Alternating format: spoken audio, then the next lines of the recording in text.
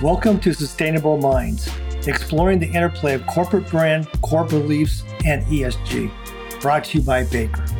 In every episode, we'll investigate how purpose, vision, and values can guide your company's sustainability actions, behaviors, and mindsets. And we'll discuss their impact with the help of ESG-focused guests from around the globe. I'm your host, Rocket. And I'm your host, Gary. Let's get started. We're talking to Sienna Jackson. Hello, Sienna. Hello, Gary. Welcome to Sustainable Minds. Sienna is a highly accomplished ESG and social impact consultant and producer based in Los Angeles. With over 13 years of diverse professional experience, Sienna has made significant contributions to the film of music for film and television, social enterprises, nonprofit organizations, advocacy work, and startups. Sienna is the founder and CEO of Zoran Creative Strategy. And Zoran Creative Strategy is a social enterprise consultancy that offers social impact strategy, campaign management solutions for nonprofits, government agencies, brands, and businesses to grow their triple bottom line. We're going to dig into that, okay? Their approach to social impact is built on the intersection of cause, culture, and capital. Another great topic. Sienna is also a freelance producer. Previous to starting her own consultancy, she was the head of film and television music of the Spyglass Media Group, and she was a director for film and television music at the Weinstein Company. Bet you there's stories there. She earned her MBA from UCLA Anderson School of Management, her MS in communications from Drexel. What were you doing in Philly? I was doing that completely remotely. I was full-time working in Los Angeles and getting that. I think I was like 23 when I got that degree. Okay, because I spent a lot of time in Philly. There you go. I know Drexel. And a BA in journalism and political science from Pepperdine University. Oh, yeah. You're digging all the way back. It's like late teens, early 20s for me. Yeah. So listen, I'm kind of curious here. So how did you get into the music industry? Yeah, it was very much an accident. So I had started college at a very young age. I was 14 when I started going to community college in Pierce in Woodland Hills. And part of that first degree was internship. You know, it was like a personal development course. It was like a course that I had taken for the degree there. And I had the opportunity to do internship anywhere for college credit. And my dad had seen that there was an opening for an internship in the music department at the Weinstein Company. And this would have been at like 2010. I was just about to turn 17. So I walked into what was then the old offices, on Miracle Mile. I think like E was also at those offices on Miracle Mile. And I walked out with the gig. And at the time, the company had just had a big round of layoffs. So it was like kind of a ghost town in the LA office. But significantly, the King's Speech was in post. So that was a really great score by Alexander Desplat. And it was kind of, that movie launched almost a decades-long run of like Best Picture nom after Best Picture nom at that studio. So when I came in, they were about to have this upward swing of like King's Speech, the artist, Silver Linings Playbook. And the music department at the time was 2 people. So I was coming in as an intern, and the music library at that time was like 25 MP3s on a Macintosh. It was like it was like kind of a ghost town, but also like a Wild West where you had all this incredible talent. We were working on these amazing projects, but then the company itself was like very small groups of people punching way above their weight in terms of the work that we were getting done. So I immediately just started working on projects that were so beyond my pay grade. Good for you. My boss, Good for you. Yeah, but my boss at the time, Richard Glass, was kind of like looking at me as this 17-year-old who had never had a job before. He's like, I'll teach you everything I know. So I would just like sit in on conference calls with like amazing talent and like folks from CA or WME and like sitting on meetings. And I learned the whole music business just by being very hands-on and kind of just thrown out there. So I'd be out like 3 or 4 nights a week, going to shows, going to concerts, meeting people. I'd be out to like 2, 3 in the morning. Most nights I'd start my day the next day at like 10. So it was like a 10 to 6. And then I'd have like this second shift of going out and just rubbing elbows with people. And I worked on a lot of great projects during that period. So it was like like I said, King's Speech through like Artists, Silver Linings Playbook, all the Quentin Tarantino films at that time, all the way up to Hateful Eight. And we worked with like incredible artists. Like we worked with Taylor Swift, Pharrell Williams, Jay-Z executive produced some content for us on like the docu side. Got to work with U2, Iggy Pop. It was wild. And then during that time, I was like late teens, early 20s. I also did some government affairs work. So I sat on what was called the LA Music Leaders Roundtable. And that was like an advocacy group that my boss Richard had formed with a bunch of other kind of like Lamont Dozier and like some like crazy folks in the music space to talk to Congress and to talk to the Copyright Office about music copyright. So this was during the Obama years, like around, this would have been like 2013, 2014. So I was like 20 or 21. And that was cool because it was interesting to see that revolving door. I had like an interesting perspective on the revolving door between Hollywood and DC at that time because LA functionally is kind of like the DC of the West Coast.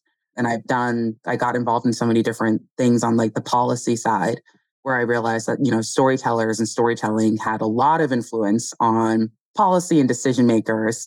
And the folks in Washington were very enamored with Hollywood and the folks in LA and vice versa. So there was this interesting discourse, especially during those Obama years, that very much, I think, fell off, with the guy who followed after. That love affair kind of died out. Yeah, you think? Yeah.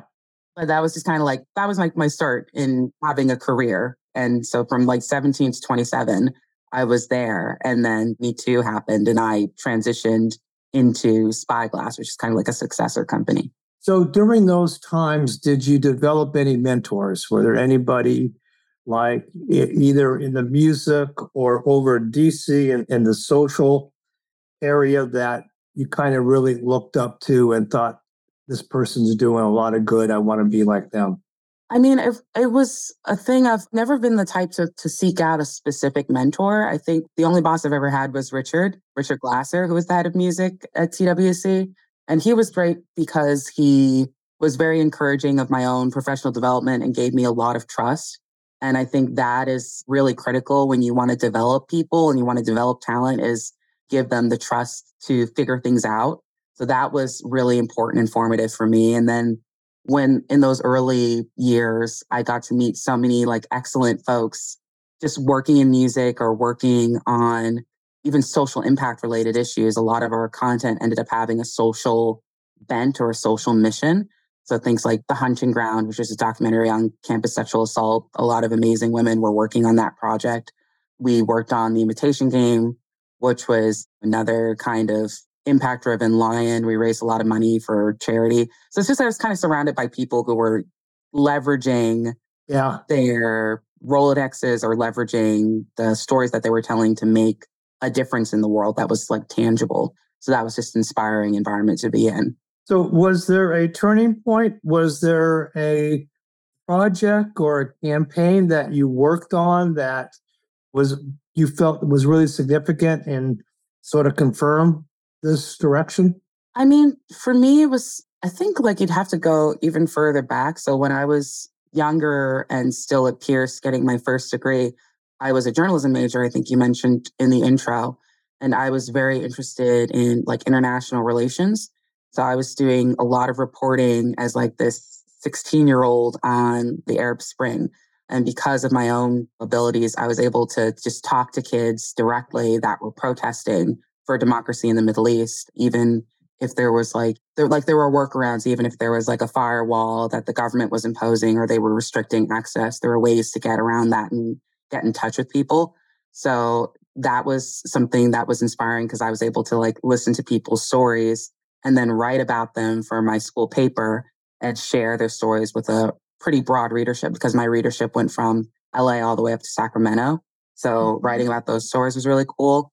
When I was in my early 20s and working at Weinstein, I would do a lot of stuff like that was not like at all anything to do with my work. I would just like work with grassroots activists and organizers. So one of my dear friends and I were introduced by someone at the ACLU. So like we were like doing stuff with ACLU separately. And like one of the lead of comms there for ACLU SoCal was like, oh, you've got I want to set you up on a friend date. And So it was just always kind of, that was like my whole existence was just like running around and kind of getting involved in projects or getting involved in like different causes or collaborating with people. So it's always been about just being able to freely collaborate with people that I like and admire on so many different issues. So it all kind of blurs, it all kind of blends together in my memory. Yeah, that's it sounds like it was a very inspiring time for you. Learning so much, doing so much, going after stuff that you've never done before. Exactly. And having like the freedom to just do that, which was why it was great to have the sort of career that most people like spend decades working towards. It just kind of like landed in my lap and I enjoyed it a lot. So those first 10 years were kind of like, it's kind of amazing how much I was able to do. And there are like some things that like, I think back to my early 20s where I was like, did that really happen? Or did I get or did I no, dream that? Or so how did you transition that into the Zoran creative strategy? I want to know about that. And I want to know about what you do in all aspects here. So what's social impact strategy? And let's start with that, social impact strategy and campaign management. Okay, sure. So and I think even now, the way that I approach the work that I do has evolved. When we talk about impact broadly, and social impact is just, I think, constituent to ESG as like an umbrella term. Yeah. But when we talk about impact, we're talking about the net positive change rendered through policy, through activities. So if if you have certain inputs, resources, or strategy that you're implementing, whether that's for an organization or for a community that you're hoping to see some sort of benefit toward, any population or group, the impact is kind of like the net change rendered as a direct result of those actions and those strategies and those activities that you've put together.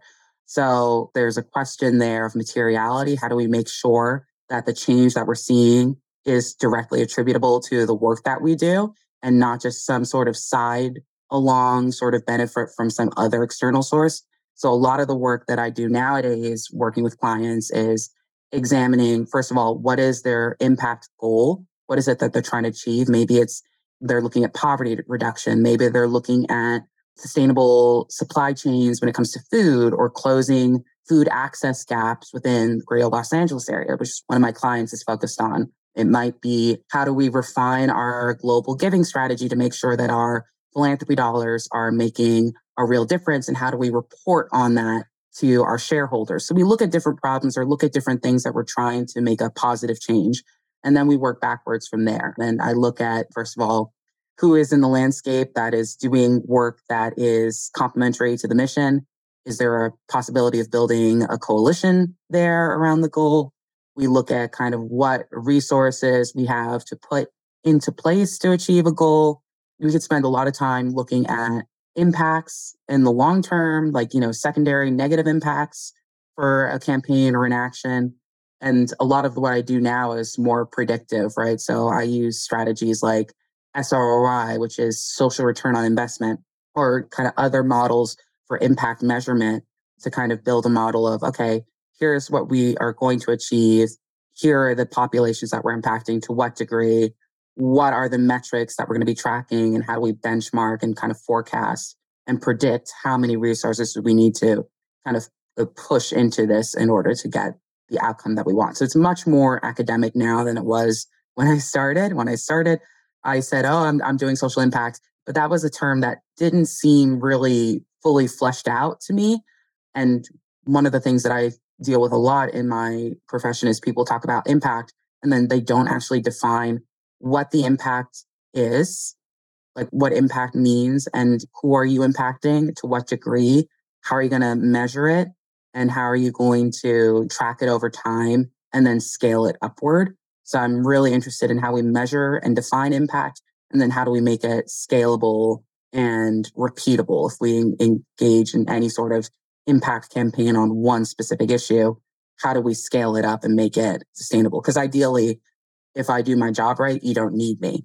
Because if I'm influencing your business strategy to the point where sustainability is kind of ingrained in how you look at your business and its operations day to day, then you don't need me. And if we're looking at your balance sheet And we're looking at kind of like a weighted P&L, like how do you weight all of your social good and in terms of your bottom line? That's like the triple bottom line that you alluded to. Ideally, you don't need a person like me because it's just baked into your operation. Right. Yes. And then you can move on to the next. Exactly, to the next one. Because that was my goal. Yeah. Yeah. We work mostly with public corporations, and we have some people that have been focused a lot around the area of sustainability for quite a few years. Yeah. And they have their business model and their sustainability model are very intertwined. Of course, that's the ideal, and there are a lot of companies that aren't there yet. But well, that's exactly it. Standards are still emerging. That's part of the issue.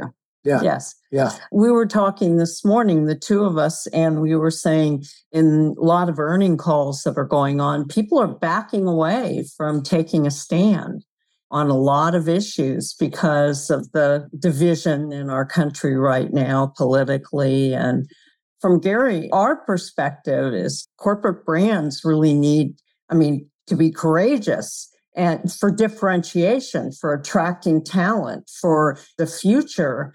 They shouldn't be backing away. They should be planting a flag and measuring that social impact.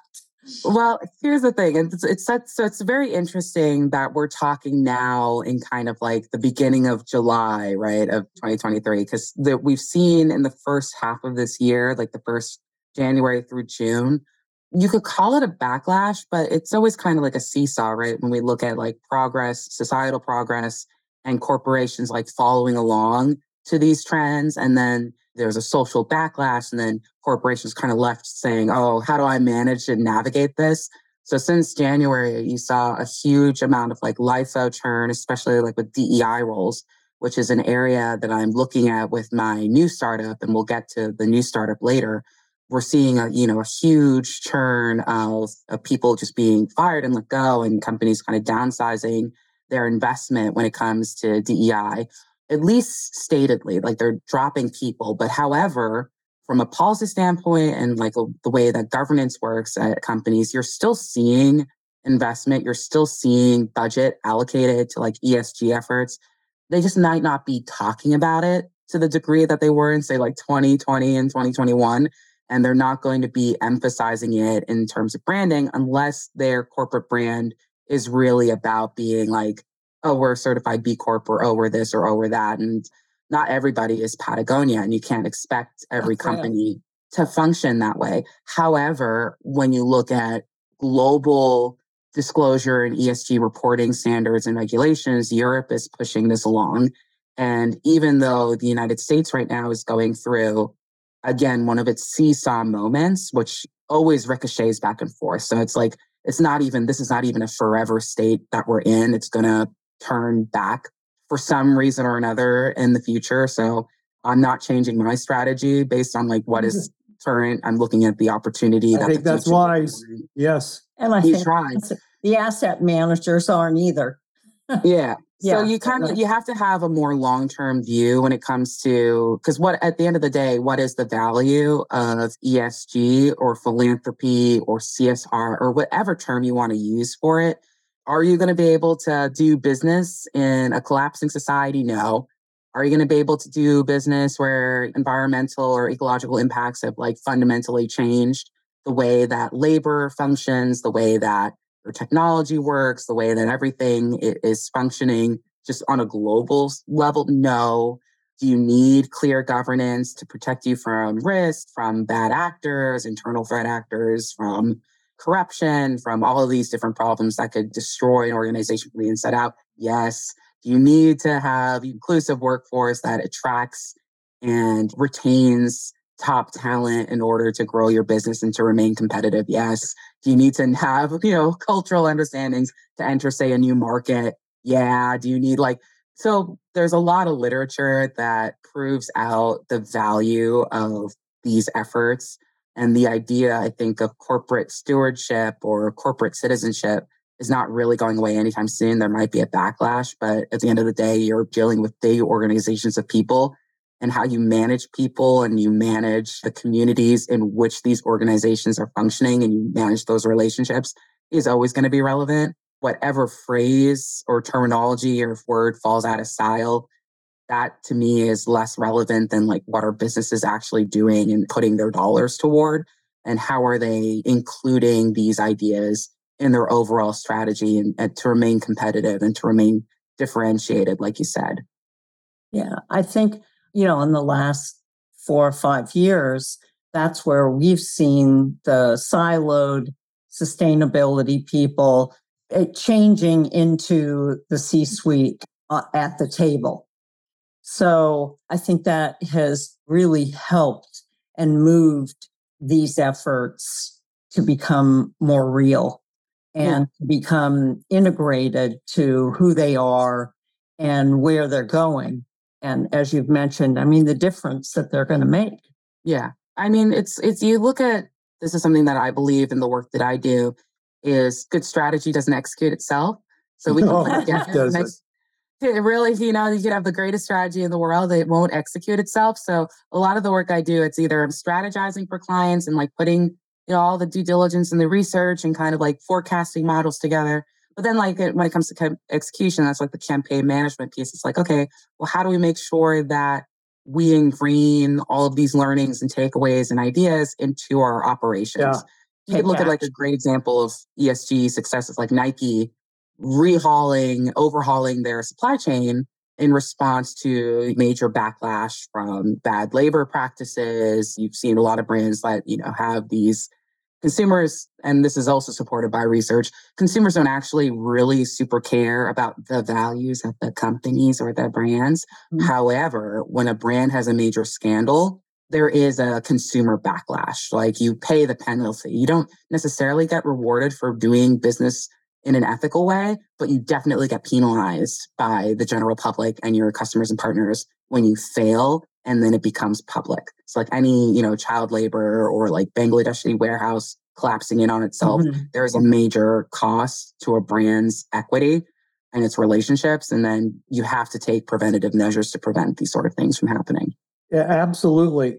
We may have touched on it, but I want to make sure that we talk about the intersection of cause, culture, and capital. Ooh, that's when I came up with. So like the reason I even started the consultancy is because I was already doing that sort of work just for free. So I realized I was giving like thousands of dollars. Paid for it, right? Yeah. So like in January of 2020, I launched the consultancy and I sent an email to like my top X thousand industry contacts. Like I'm doing social impact now.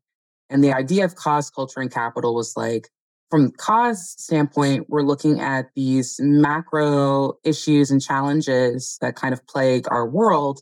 But I think the fundamental thing we need to realize is that all of our problems are man-made problems, which means that there are man-made solutions for every single problem that we deal with. So that was like the cause aspect. And then the culture piece, obviously I come from an entertainment background, but I really do believe in the power of storytelling to foment positive change, and not in kind of like a wishy-washy, like, like guilt people for something, the whales, got to save the whales, or do this thing or else you're a bad person.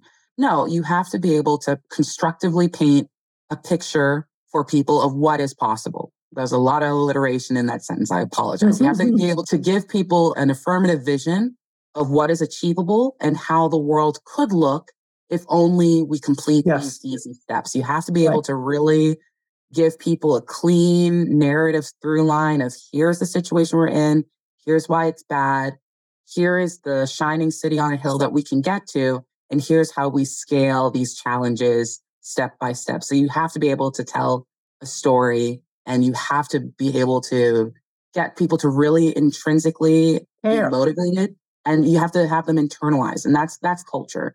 Right? When we look at like the culture of an organization, if it's dysfunctional, if it's toxic, if it's unhealthy, if it's damaging, we need to do culture work internally to address these underlying issues that are causing this dysfunction in order for the organization to move forward in its mission. And that could be like, think about nonprofits and how they can fall apart and how vulnerable they are to like bad culture, right? And how that undermines their mission. So you look at the culture piece both as an externality, how we're talking to people about what is possible and what is achievable. And as an internality of, does my team believe in this vision? Do we all feel like we are part of this journey together, that we have a seat at the table, that we are mutual stakeholders in each other's success? Do we have like a collective feeling of responsibility to one another and to ourselves? And then the capital is like the obvious, like money is a tool. You need money. You can exchange money for goods and services. I think that's like a You need money, thing, right? Yeah, you use, and like capital could be human capital. It can be like regular money capital. It can be in kind. It can be any sort of tangible resource that you are employing in order to make the culture and the cause pieces work. So it's the engine that fuels it. So that was kind of my thinking with cause, culture, and capital. It's been kind of borne out in the experiences I've had since launching my business. Yeah, no, I like it. I immediately related to it. I knew what you were talking about, and I think it's a great framework.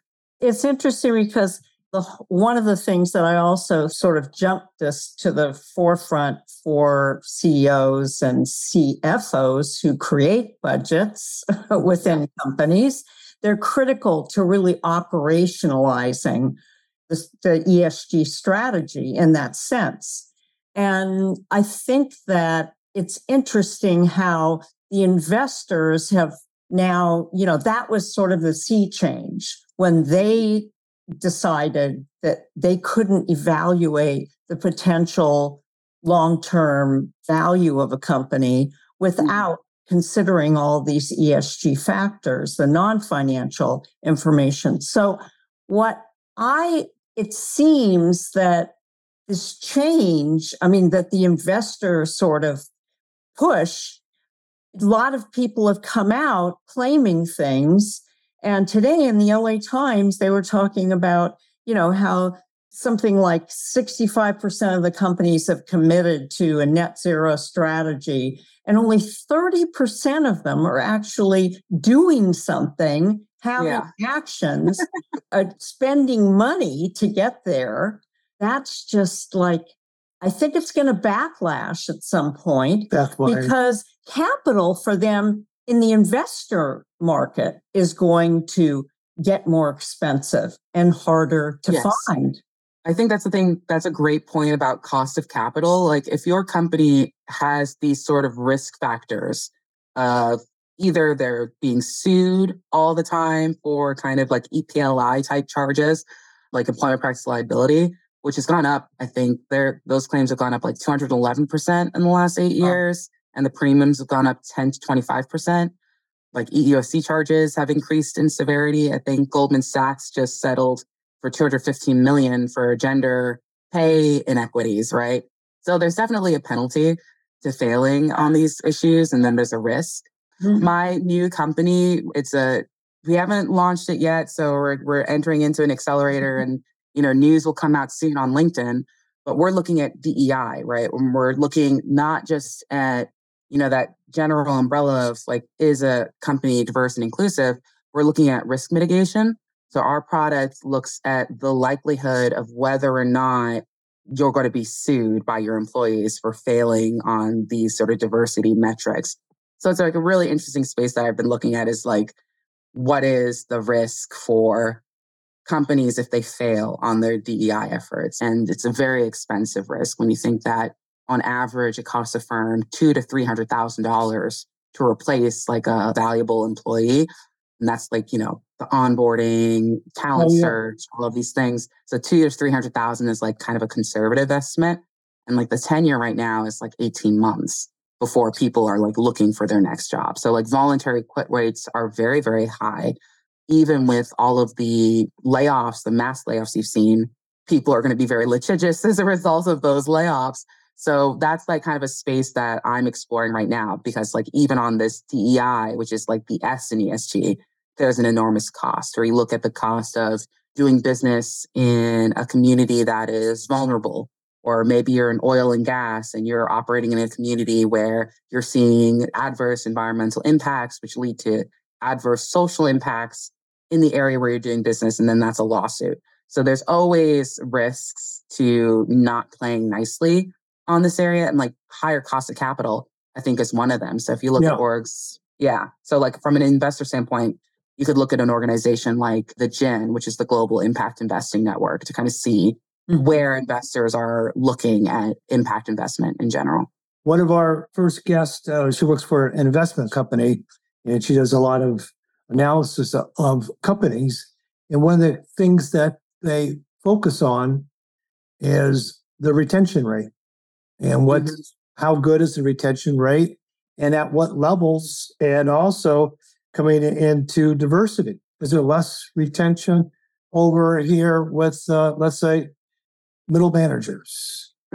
Managers of a certain diversity makeup. So that's a very, very important factor. Yeah. And you see a lot with middle managers, especially, that's usually the point of failure when you start to see productivity in a team go down. So if you're looking at like employee net promoter scores across business units and you notice like a team's productivity or satisfaction just drop, typically you'll do like an offsite, do further investigation. You'll find that it was the manager that was kind of the source of the dysfunction. I like the premise of this new business. Thank you. It's going to grow a lot. Oh, yeah. Because I think a lot of companies need it. A lot of companies talk about it, or they talk the talk, but they really maybe struggle walking the walk and implementing it. Oh, absolutely. You see it every day. So I think that could be a highly valuable service that you provide.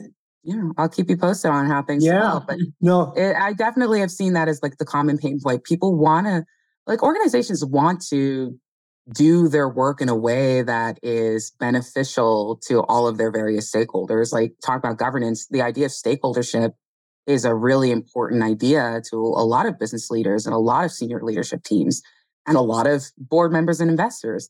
But the question is like, how do you even quantify that you're serving your stakeholders in an effective way that is beneficial? Like there's that mutual beneficial sort of relationship. That's hard to quantify. It's hard to measure. It's hard to even kind of define in a concise way. So a lot of the work I do, I consider myself an impact measurement professional because I focus now more on that. Like how do we make this stuff tangible instead of just kind of like woo-woo? And that's what they need to do. They need to have the ambition. They need to have the actions, but we need to have the results and measurable results. And that's what, as you said, that's what people are getting. Right. And in reporting, which is how we participate in the ESG, it's all about showing the progress. They state a goal and then that's the milestone, but people who are doing it right show the progress. And it's easier with environmental than it is with collecting data, with social, and, to a certain extent, even governance, because they don't story tell it. I mean, they'll put it down into charts of how many women, how many minority, how many in a pie chart. But that doesn't the data doesn't really tell a meaningful story because it's like, are they getting equal access to mentorship? Are they getting promoted at the same rate? Like there's so many things that you could do more richly. And then this is kind of the gap between academia and business. There's a pretty substantial gap because in academia, we actually have a lot of great organizational behavior research, and we have a lot of great data on the efficacy of like different types of interventions to increase diversity within an organization. But it's not translating to decision makers on the business side. Right. So a lot of the work I do will just be going to different like going to different stakeholders and different parties and using storytelling to make one pillar of expertise and knowledge discernible and meaningful to another party. Yeah. I'm excited for you. I think that's got a lot of potential, Sienna. Oh, thank you so much. I think it's greatly needed. I mean, that's the hope. That the hope is, I think, for any person you talk to in like this ESG space, and at least this has been my experience, we all just want the world to function better in a more rational and beneficial way for all people. Like I said earlier, like all of our problems are man-made problems, which means that there are man-made solutions. But it's also that, so much of what is kind of frustrating about the world or dysfunctional, it doesn't need to be this way. Like we make things this way. So it's just getting enough people on I love board that to attitude. understand the vision. Yeah, I completely agree. A little bit of the hard part is we don't like to admit where we're weak or where we're challenged at. But through good reporting and feedback around that, companies will know whether we're not doing well and will be more willing to use you and your services to help them turn that around. Oh, I hope so. The trust and confidence with the investor in particular, but public in general. I mean, that's the breakdown. And some of this can be repaired and needs to be, because there's this skepticism of what's being said, or that they're having the talk, but they aren't doing the walk. Yes. And I think I'm optimistic, but that's where it really needs to change. I mean, that's the potential of what all of this could change. Yeah. I mean, that's a deeper kind of conversation about the state of, I think we're all speaking as Americans, so we're biased towards the US American perspective. But I think right now what's going on in the United States is like people do want to be able to work with each other. They do want to have trust, but there has been, a lot of like degradation of just like the idea of trusting and good faith dealings with one another.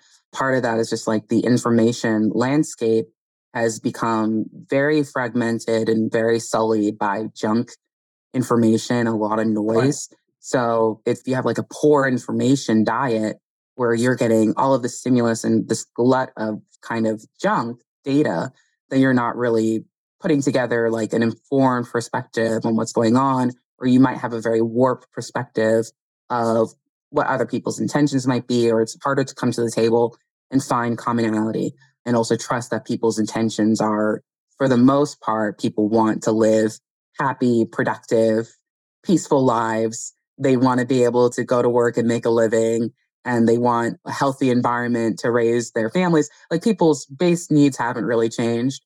Nobody's like so alien from us that it's like these desires are not compelling to them, right? So if you kind of come to people with the idea of like, hey, I definitely don't want to have year-round fire season in California. Like, let's take steps to alleviate that. Most people, reasonable people, will be on board with like, hey, here are some policy changes that could make that not happen for us year-round all the time. And then the only people who really are pulling against it are people who see like there are immediate beneficiaries to the status quo. So I think that is one thing where we need to be vigilant. Is like, as inequitable and as unsatisfactory the current state of affairs is, we have to ask ourselves who are the beneficiaries of the status quo, and really follow the money.